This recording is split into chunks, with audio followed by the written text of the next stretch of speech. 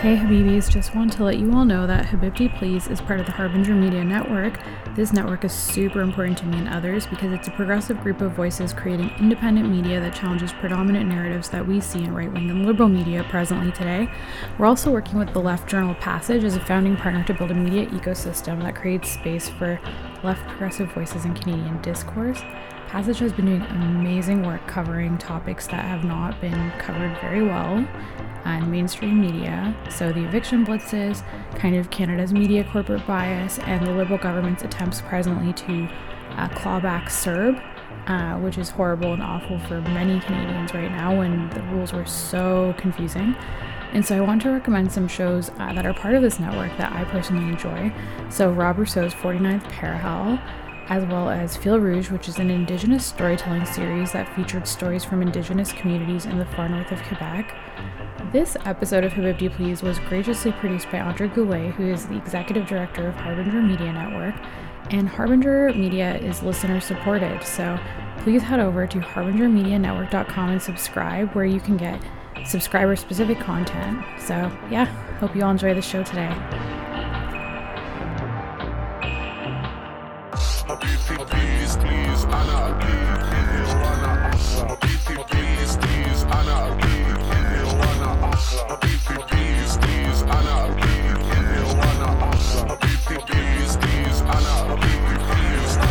Hi everyone. Today we are really lucky to have Jessica Bell from the Ontario NDP, and Jessica serves as the Ontario NDP critic of housing, tenant rights, and urban planning. Prior to being elected in June 2018, she served as the founding executive director of TTC Riders, who are fighting to improve Toronto transit. And we've featured TTC Riders members on this show before.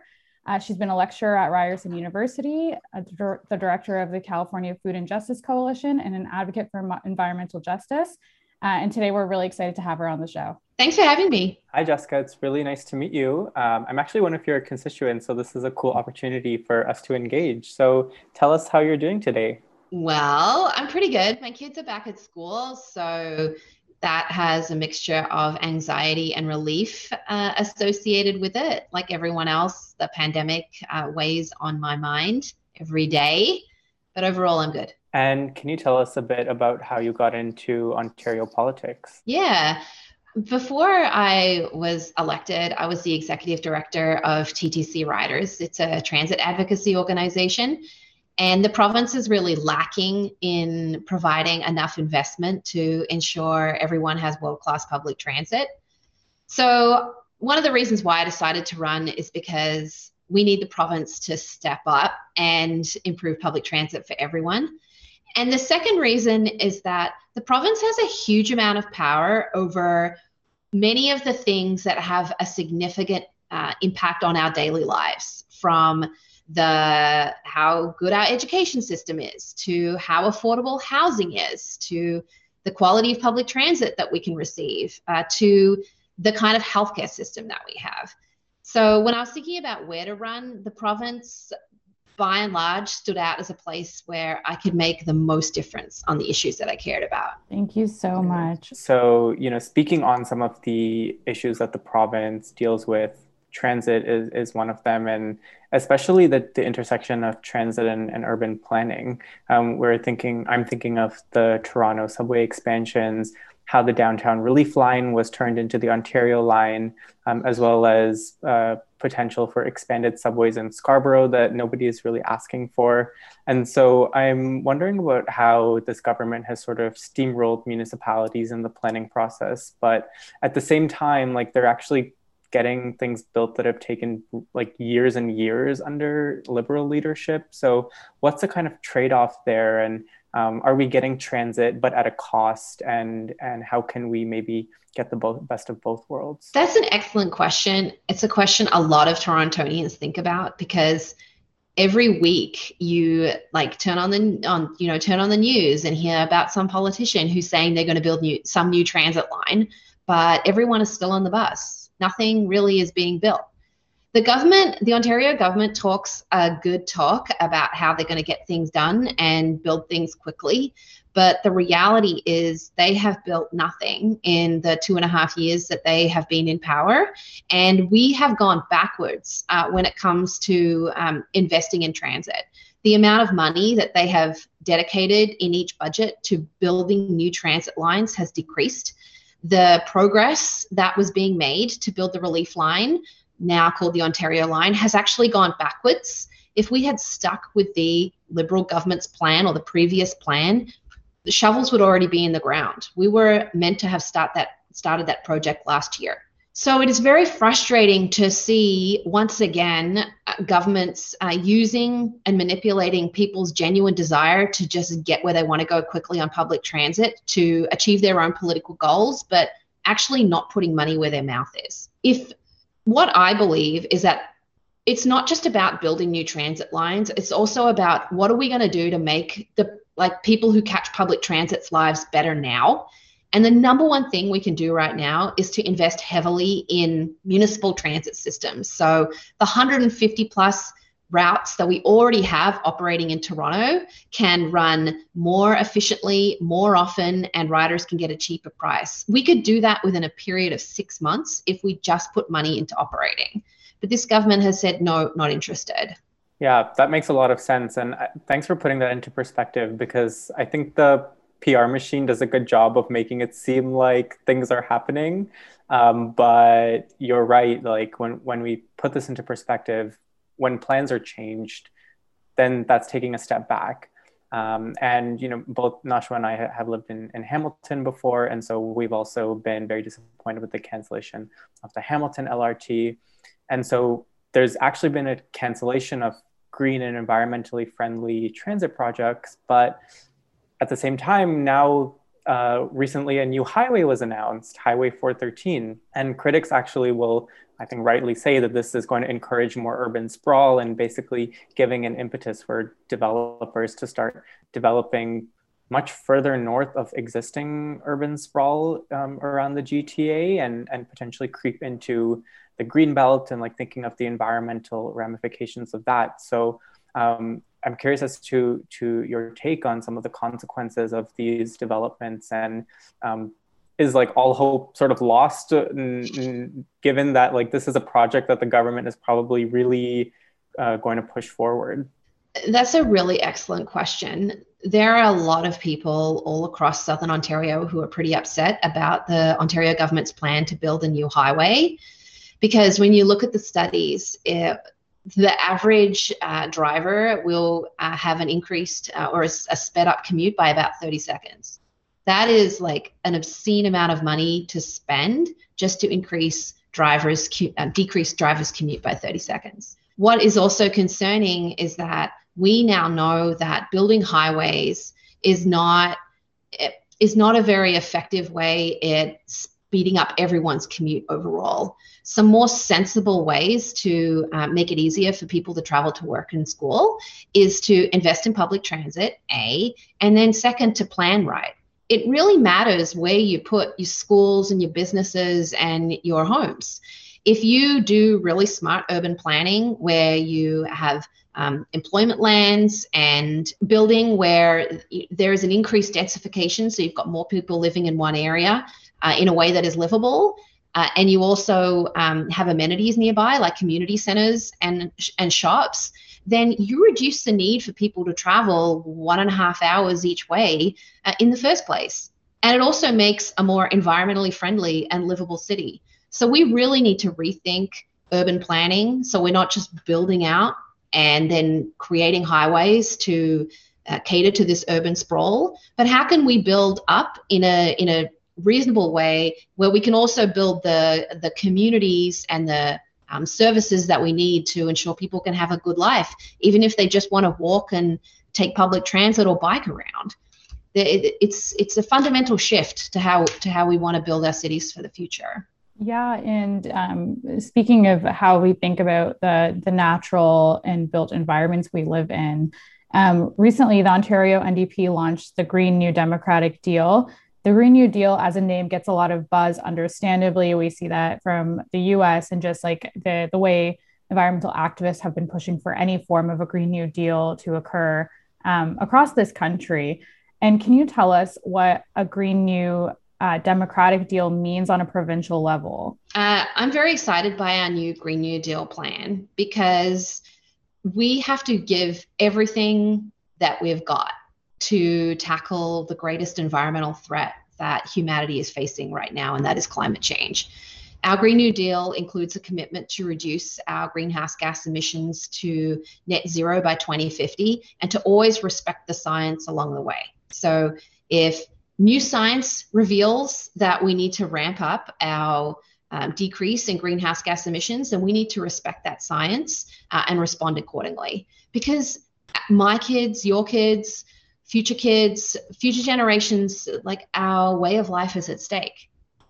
What I also think is important is that when I first got involved in environmentalism, and even today this exists, there's this false debate that if you care about the environment, then you're anti-job. I think that idea is completely false, because when you invest in a green new economy, you can also create good, decent jobs at the same time.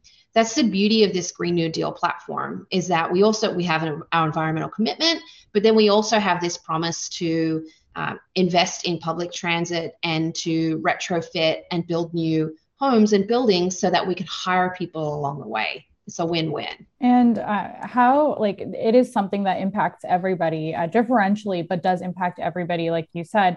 So how do we build cross-partisan support when it is an issue that impacts everyone, and you have the majority government kind of almost rules like a monarch because of the way seats are done in this kind of voting system, first past the post? It's really hard that to be able to like coalition build and do anything when you have one government each seating that gets to kind of rule the House. And so, as well as like, I guess, climate justice, like you said, people don't always talk about the job aspect.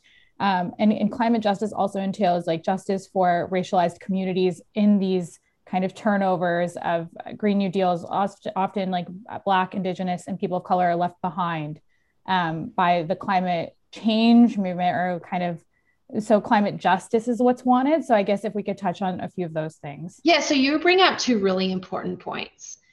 In the last election, Doug Ford won less than 40% of the vote, but he holds the majority of the seats. On our side of the House, where you've got the NDP and the Liberals and the Greens, we got nearly 70% of the vote, but we have less seats. What that speaks to is the need for us to change our voting system and have electoral reform. So we move away from a first past the post system, and we move to a made in Ontario proportional representation system where people's vote really matters. The second thing is that I would love to build a coalition with the PC Conservatives on addressing climate change and tackling climate justice. But they have shown themselves each and every day that they really don't care about climate justice or the environment at all.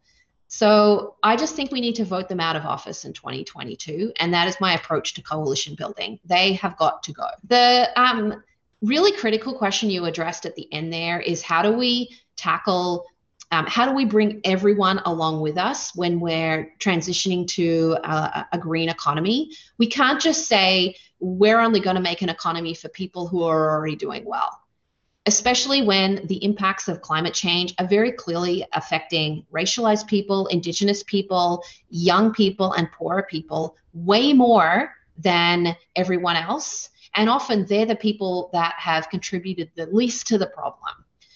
In our plan, and there's many ways to tackle that. I want to give examples of two in our plan where we do. One is that there needs to be just transition. So for, lower income workers, people who work in fossil fuel extractive industries, there needs to be a transition plan to move those people into good, decent paying new sectors so that they are not disenfranchised and left out of the future. And then the second thing is we need a just transition for First Nations people as well, especially for First Nations people up north. we know when we look at the science that the impact of climate change up north is dramatic. They're seeing massive temperature increases in a very short period of time. That's affecting everything from the foundation of their homes, because the ground is melting much faster, to doing away with ice roads that allow people to go into flying communities using trucks in the middle of winter on ice roads. They're no longer as stable as they used to be. So there needs to be investments put in place to ensure that they can also adapt to climate change and have a say in our future as well. We need everyone on board. It's an excellent question. I'd love to have built a coalition with the PC party if they actually were genuine about this issue, but they're not. Yeah, and that's why I contextualized with the way the voting system works, because it's not representational of what people are desiring. 100%. So as the tenants' rights critic, you are obviously aware of skyrocketing rents above guideline increases, including and especially those from corporate landlords. And we've seen the Ontario NDP push for more protections for renters. And so can you talk about what some of the progress is on that, especially like as people are describing what's happening during COVID as eviction blitzes, coupled with the fact that the landlord tenant board is now online, so it's actually easier to do more hearings. And there's like a sort of balance between accessibility of online, but also quite inaccessible to many low-income renters when things are online. But really, like, what are some of the advances and tenants' rights that we can hope to see or that the NDP are pushing for? The issue that renters are facing right now across Ontario, and especially in Toronto, is really scary. In my riding, we have some of the most expensive rents in Canada. Every day we get calls from tenants who are being illegally rent-evicted from their homes. We get calls from seniors whose corporate landlord wants to increase the rent by 11% over 3 years because they can, because of above guideline rent increases. There are a lot of people that are scared they're going to have to move out of the city, move back in with their parents, risk homelessness, or move into housing which is not safe, too small. And it's very frustrating, because when you look at the level of international finance that is coming into our city and making profit off just everyday Torontonians who rent, it's really unconscionable, and a lot has to change. I think with the landlord tenant board, you bring up really important issues, because we are hearing very concerning stories about the landlord tenant board right now, where people are not getting access to their fair day in court, where they're being told that their eviction hearing is coming up and they're only being told the day before, or they don't even get a notice in the mail that their online hearing is happening. And that is very concerning, because this is affecting people's everyday life. We are also hearing stories that the landlord tenant board is fast tracking evictions. Yet when a tenant has something to complain about, like they have a pest management issue or basic repairs, like their washroom is not being fixed, those requests for hearing are being sidelined and pushed back. So the landlord tenant board is not making fair decisions in terms of who they are choosing to see and how they are ruling. It's very concerning, and a lot needs to change. I want to give an example of a few things that we are pushing for that will shift the housing market to make it more fair and more affordable for renters. We need what's called vacancy control. So if a tenant moves out of their home, the landlord can't just jack up the rent to whatever the market can bear, because we're seeing rent increases of up to 100% in that situation. There needs to be some control there. There also needs to be better protections from tenants who are facing illegal evictions. I can't tell you how many times a constituent has called me and said, I know my landlord wants to turn my apartment into an Airbnb, but there is nothing I can do about it because the rules are unfair. And in addition, finally, the government needs to get into the game of building more homes. That includes supportive housing, so we can tackle the homelessness crisis. And it also means more affordable housing like co-ops, so people can have a safe, secure place to live and call their own, not just for 6 months, but for years and years and years. The free market is not doing it. So that's why government needs to get involved and step up. We have the land to do it. We have the resources, and we know there's a need. Thank you. And I appreciate you bringing up the housing crisis. Recently, the city of Toronto has pursued suing Khalil Seabright, the builder of the tiny shelters. And he put out a statement saying that's just a stopgap measure, so we don't see people like our neighbors die over a brutal winter. And I appreciate you touching on that. And the Ontario NDP is obviously pushing towards kind of fighting for tenant rights and fighting for people to be housed. What are some of the measures for people to have housing that the NDP is fighting for right now? Like supportive housing, like how, like I understand that's a city issue. However, the MPPs in this city are also like NDP, and like how does that clash with like what maybe city councillors are doing? Yeah, it's a huge issue. We have like one of the biggest homelessness crises that Toronto has ever seen ever right now. Every park that you go to has people living rough in it because they've got nowhere else to go. We have on a like team-wide level, our office has organized food drives and encampment support drives just to provide immediate help to people so that they can get through this winter alive. Because there is that element that needs to be done. We just need to help people survive. But then we also need long-term solutions. And long-term solutions include having the province step up and provide enough money to the city so that we can house people in permanent homes.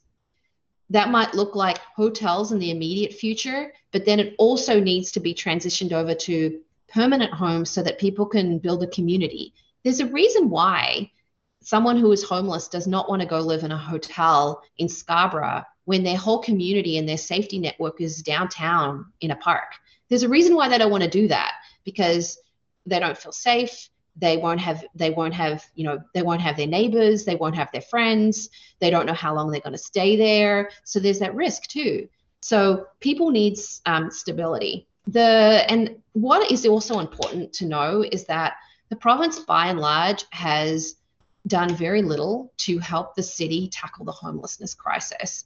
The number one thing they can do right now is to provide funding so we can buy the necessary buildings and invest in the necessary buildings and provide support like social workers and whatnot to keep people safe and housed. We know what needs to be done. It's a tough issue, but we do know what needs to be done. But there's been a real lack of political will. Thank you so much. Thank you so much for giving us that insight. Yeah, that's really helpful. And it's really great to think about what's happening on a provincial level. And so thank you for coming and taking the time to speak with us. Where can people find you online and stay up to date with the work that you're doing? I have a website, jessicabellmpp.ca. I'm also on Facebook and Twitter. Please follow me. Please reach out. If you're a constituent in University of Rosedale, I really encourage you to join our email list, because then you can get like the latest news from Queen's Park and how it's affecting us in our riding. I really appreciate you taking the time to talk to me too. These are excellent questions, and these are the issues that you raise are the issues I get every day from constituents. Hey, these episodes take a small team. Solo episodes are hosted by me, Nashwalina Khan. American political episodes are co-hosted by Dawson Kim Yin. Canadian political episodes are co-hosted by Ryan Deshpande. Music and art for Habibti Please is done by Post America and Johnny Zapras. Editing is done by Johnny Zapras. Production assistance by Raymond Hanano and Dawson Kim Yin, and sometimes some other Habibis on our team. Consider giving to us on Patreon to help fuel our team with chai and other fun things at Patreon/Habibti Please. And you can find us on Twitter at Habibti Please with a B. This takes a bit of money, and your support helps us carry on the show and continue producing some unique content, so it's much appreciated. Yalla, let's grab some tea and shisha.